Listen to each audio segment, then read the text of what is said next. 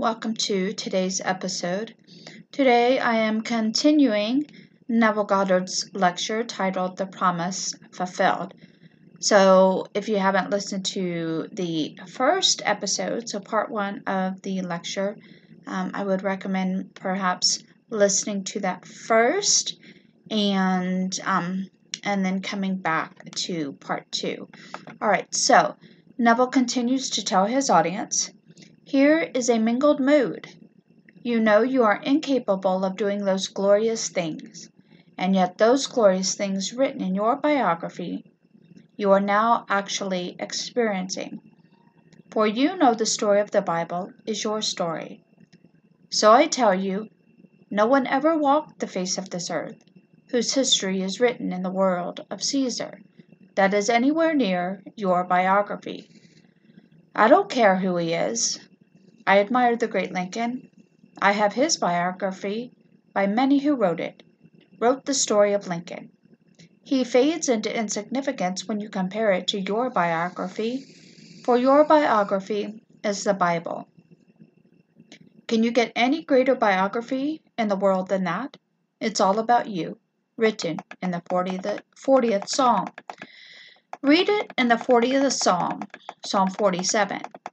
Everything said in that book. It's all about me, and when you hear it, you cannot restrain your enthusiasm. You tell it to the whole congregation and tell it to the world, especially when it unfolds within you. Now you speak from experience. You aren't theorizing, and you aren't in any way speculating. So all the promises of God find their yes, their affirmation in you. And the one spoken of is seated here in this audience tonight, clothed and clad in a robe of blood. You aren't clothed in a robe of blood, but you do not know your name, and the name by which he is called is the Word of God. Now go back to the first chapter of John. In the beginning was the Word, and the Word was with God, and the Word was God. John 1:11. Now the Word is detached from the tree of life. The Word became flesh and dwelt within us. John 1:14. He detaches it. God tears out of his own being his Son, that they all may become as he is, and he actually engrafts them. As we are told in the book of James, receive with meekness the implanted word. James 1:21, the Revised Standard Version. And so that's the word, and you are that word, that spore that is now engrafted into that wonderful stalk called humanity. And now when you come out, you do not bear the fruit of man. You bear the fruit of that tree from which you were taken. And that was God himself. And the Bible tells you the fruit, so you follow the pattern. When you go home, if not tonight, in the not distant future, take the book of Hebrews. Every chapter quotes the Old Testament. Numberless verses all the way through quote the Old Testament. No other book is quoted, only the Bible. And that Bible is the Old Testament. It lays out the pattern for you, the most marvelous pattern all the way through. You will see, beginning with the very beginning, in many and various ways God spoke of old to our fathers by the prophets. But in these last days he has spoken to us by a Son. Hebrews 1:1 through 2. Then he tells you who that Son is. And the first quote that he makes after that, of whom did he say? And he quotes the second song. Thou art my Son. Today I have begotten thee. Hebrews 1:5. There he is quoting the words mentioned by David. Then he goes on, and you receive it in faith. Then he takes the 11th chapter, which is a hymn in praise of faith, and goes forward into the 12th chapter, and shows you these characters who did not receive it. But still they are sustained by the faith of the promise, and they are moving forward until that moment in time when the whole thing unfolds within them. He names all these wonderful characters in Scripture who had it, who accepted it on faith but not by works, because works cannot produce it. You either reject it or you believe it. If you accept it, then it is engrafted, and that wonderful spore is engrafted by your acceptance and faith alone. So go and tell them, and keep on telling the same story over and over and over. Then it will be grafted and the whole thing unfolds within you. I can't tell you anything more wonderful than to tell you who you are. You may think you are Mr. Brown, or you are Mrs. Smith, and that's lovely. You are important in your own community in the world of Caesar. But it fades to nothing compared to the being that you really are. You may not have one dime tonight, but if you really believe what I am telling you, you are far richer for your inheritance. In the 4th chapter, the 13th verse of Romans tells you that you inherit the world. That is a promise. It's not just a little inheritance. You inherit the entire world. Well, the word translated world does not mean just the earth. It means eternity. The same word translated world in the Old Testament is used to translate eternity. The word is olam. He puts olam into the mind of man, yet so that man cannot find out what he has done from the beginning to the end. Ecclesiastes 3:11. In the end, he comes into his inheritance, and that is the universe. He owns everything. He owns eternity. So that is the glorious being that you are, and no one can paint it on earth. You can't paint the being that you are. I could begin, and how I would fail would be miserable. To tell you how glorious you really are, to try to describe the glory of your body, and it is a body, may I tell you, this is not some fable. It's a body, a living body, that is so altogether right it is perfect. You cannot improve upon perfection. As your Father in heaven is perfect, you must be perfect, and clothed in that body wherever you go.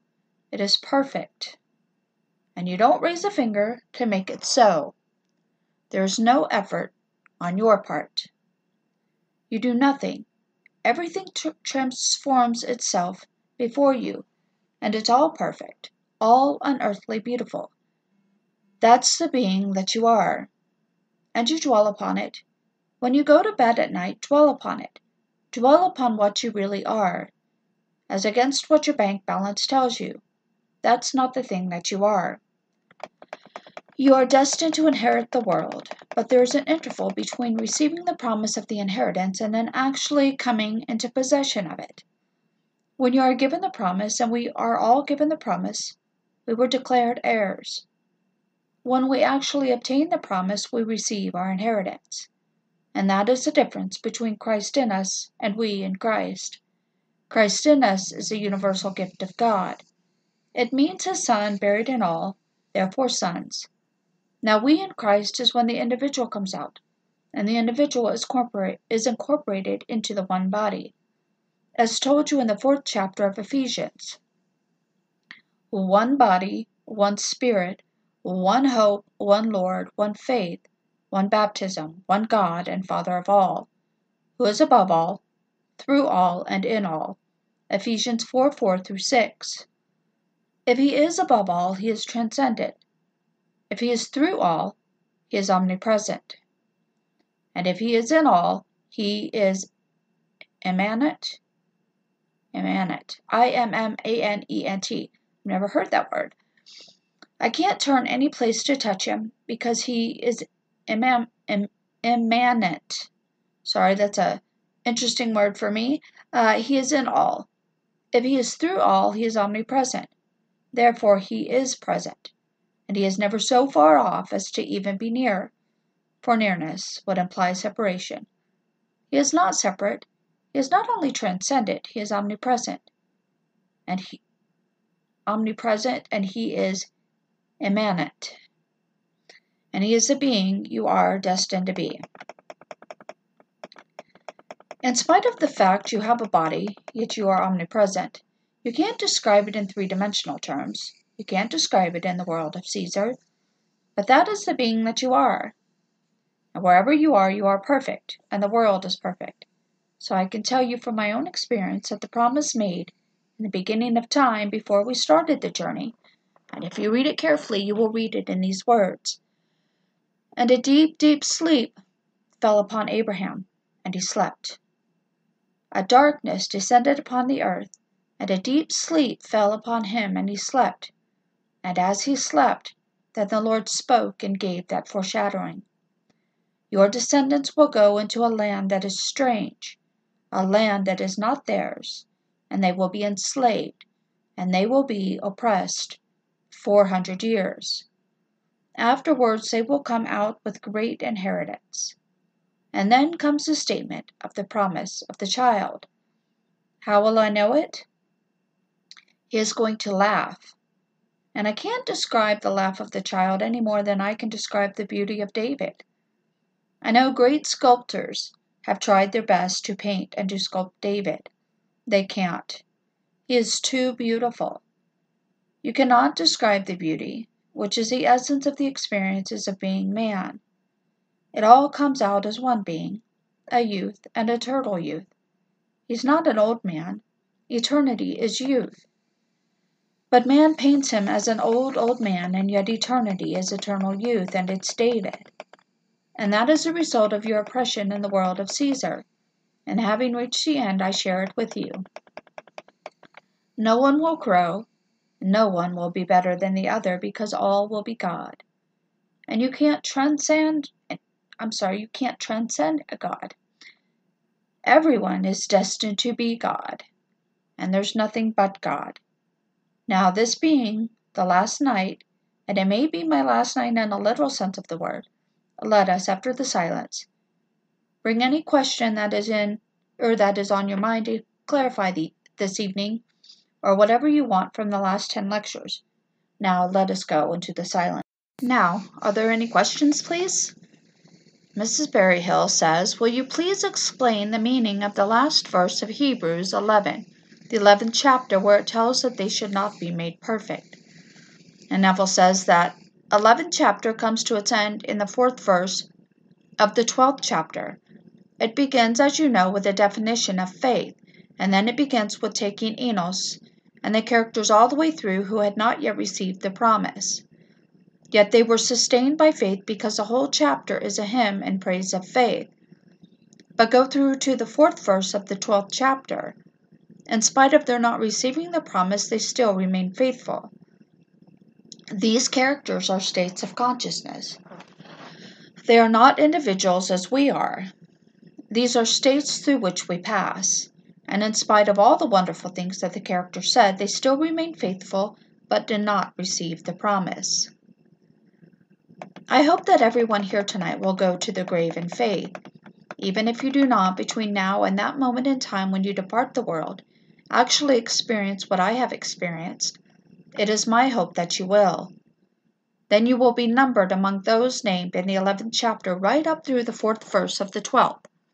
Remain faithful even though it has not erupted. There are those in my Southern class down in LA and those in New York who write me of their experiences. But I do know they are all human enough to want to write me and tell me it has happened to them. Many of them have had marvelous adumbrations of the word, wonderful adumbrations. It is not the true word, but it is a wonderful foreshadowing that should come in the not-distant future. It is not the word, but it is a marvelous foreshadowing. Many of them are having it. So I only ask everyone to remain faithful like those mentioned in the 11th and into the 4th verse of the 12th. They remain faithful, although they had not yet received the promise. The promise is the child. That is the beginning of all the promises. I will give you a son that will be your own heir. And the heir born into your house, which is now the son of the slave, won't be your heir. You will have your own heir when Sarah will conceive and have a child. And Sarah laughed. But so did Abraham laugh. But he wasn't criticized. Sarah was criticized. And he said, why did Sarah laugh? when it is obviously stated that Abraham laughed too. It seems ludicrous if you take it on the literal side, in the secular sense. He was an old man, 100 years old, and Sarah was an old woman, 90 years old. The journey is so long, and after all these years, am I still going to have this child that was promised? Now it comes to us at the end of the journey. That is when it comes to all. When the child comes, it is the end of the journey. The word telos means end. It means be ye perfect as your Father in heaven is perfect. The word perfect is defined from the word telos, meaning the end. When you reach the end, the child is born. He had reached the end, and strangely enough, he was 100 years old. And 100 is, I don't know how to pronounce it, it's Qoph, Quoth, and Quoth is the back of the head. That is the symbol of the number 100 right at the back of the head, exactly where you find the vibration starting, and you feel your whole head is coming apart like in an earthquake, and it is from here that you come out, and you are 100 years old, and 100 is the numerical value of the letter of Quoth, the back of the head. Are there any further questions? This is the last night, so take full advantage of it. Question by a gentleman. Is there any way to hasten the process? Say by good works. Neville says, no, sir, we are warned in Scripture it is not by good works. It's by faith, as we are told in Galatians, the 3rd chapter. O foolish Galatians, who has bewitched you? Before whose eyes Jesus Christ was publicly portrayed as crucified. Let me ask you only this. Did you receive the Spirit by works of the law, or by hearing with faith? Are you so foolish? Having begun with the Spirit, are you now ending with the flesh? Galatians 1:1-3. So they turned to the physical Jesus, and it was portrayed as you go to a play.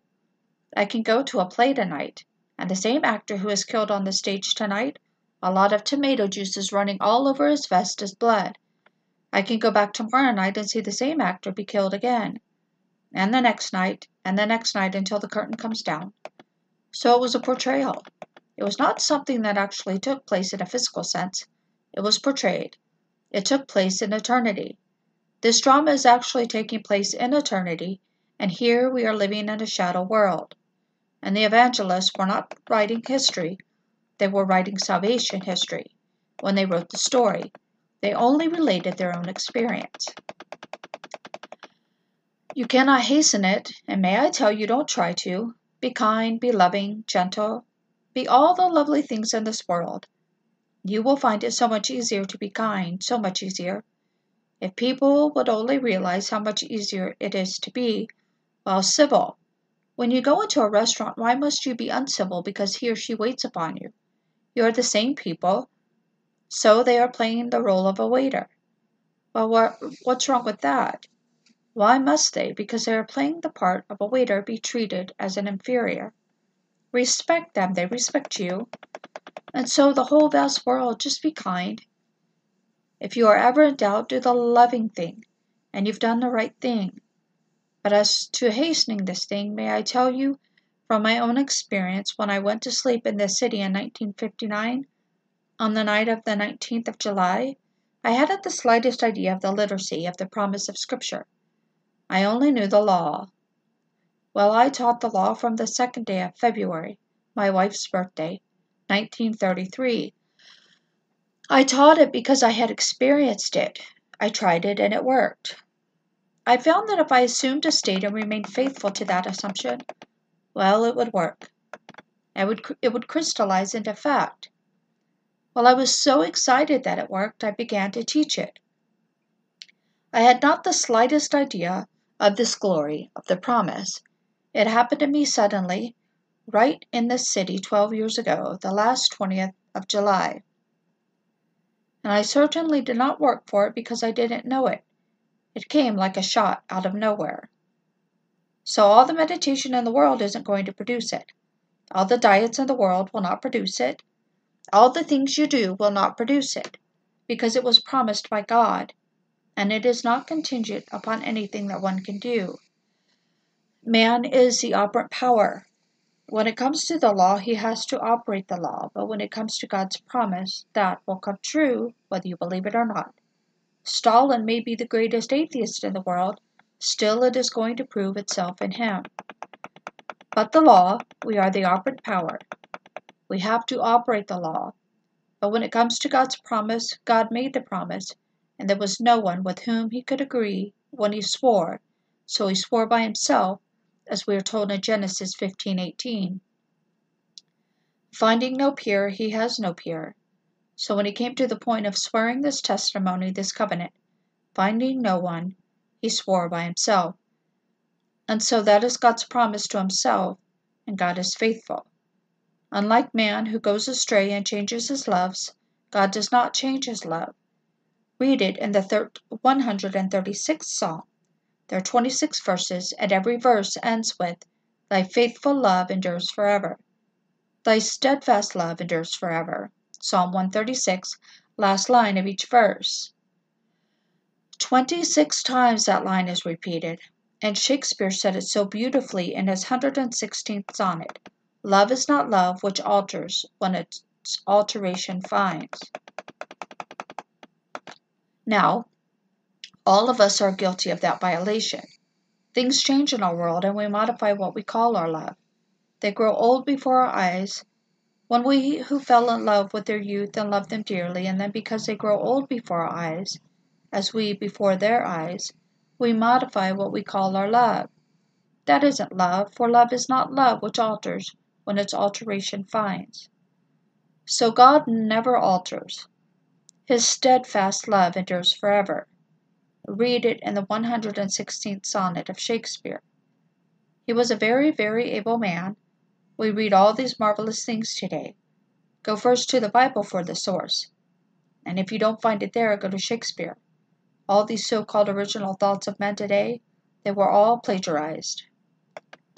Yet in the end, everything, the most original thought in the world, is divine plagiarism. Because it's all God. So the most original thought in the world is only divine plagiarism. When you make it yours by belief, it is yours. Anything I've ever said, if you really believe it to the point where, in your dreams, you act upon it, it's yours. Don't say it's Neville's, it's yours.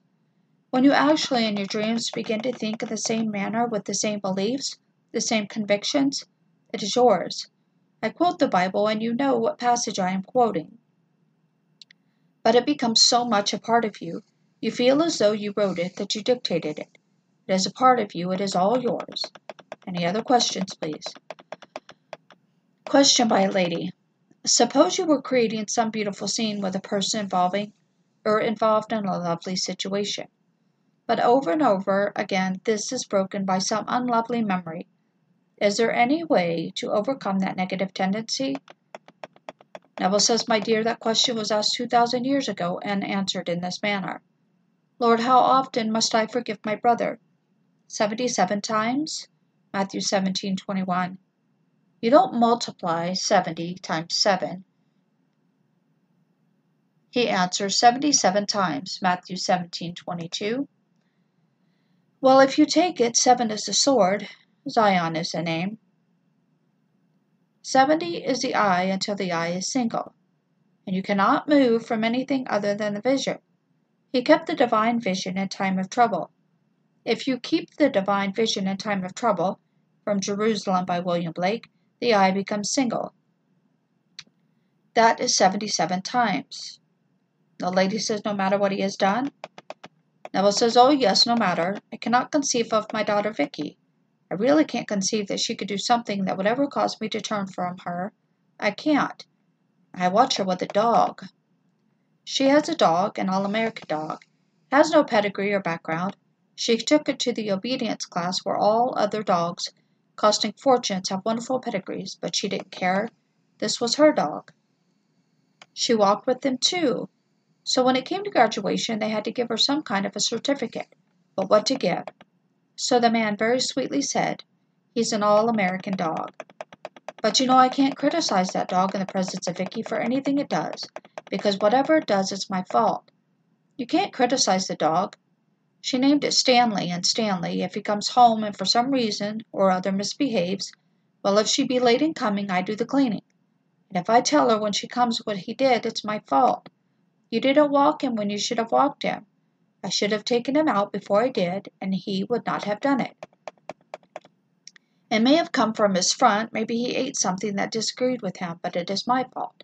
And if it comes that way, she will say, you shouldn't feed him so much. You cannot criticize Stanley to Vicky. That's love. She really should have a farm, a tremendous farm. She should marry some man who loves animals. That is her great passion. Now that is really love. She has a friend who shares her home. The other one cannot change the paper for the birds. She has birds. So when Vicky goes away, the other one can't take care of the birds or the dog. What do? They bring them to my home. I have to take the little birds and change the paper and water them and give them feed. And then, of course, I have Stanley with me. And I live in a home where my contract says no dogs, but that doesn't affect her at all. That is what I mean by love. When we love someone as you love a child, if you have a daughter or a son, when you know that they have done something, well, you are not proud of it, on the other hand, you love them, and that's all that matters.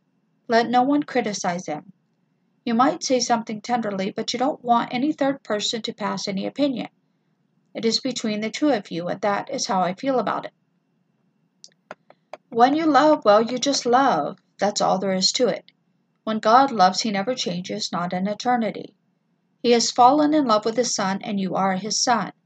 For in the resurrection, man is above the organization of sex, as told us in the book of Galatians. In the resurrection, man is above the... Sorry, I was about to repeat that. There is no Greek, no Jew, no bond, no free, no male or female. We are all one Christ. Galatians 3:28. And so, he fell in love with his sons and called his sons from afar, and he is calling them one after the other, and his love remains steadfast. He never changes his love. It was on that note that Shakespeare wrote his sonnet, for Shakespeare was a great student of the Bible. In fact, it was interpreted into English in the day of Shakespeare. That is why that King James Version is so beautifully told. It is a monument to the English language because it came in the day of Elizabeth, when the great giants in the use of their tongue lived, Shakespeare for one. Oh, what a book! And it's all your book. It is all your biography. Well, the time is up. Thank you for coming. Thank you so much. Good night. All right, there we have it. That is the end of part 2 of Neville Goddard's lecture titled The Promise Fulfilled. Thank you so much for joining me for another episode. I've said it before, I truly enjoy reading Neville's lectures many times. I always get something new out of it, so I hope you enjoyed it, and I will see you guys in the next episode. Thank you so much, and have an absolutely wonderful day.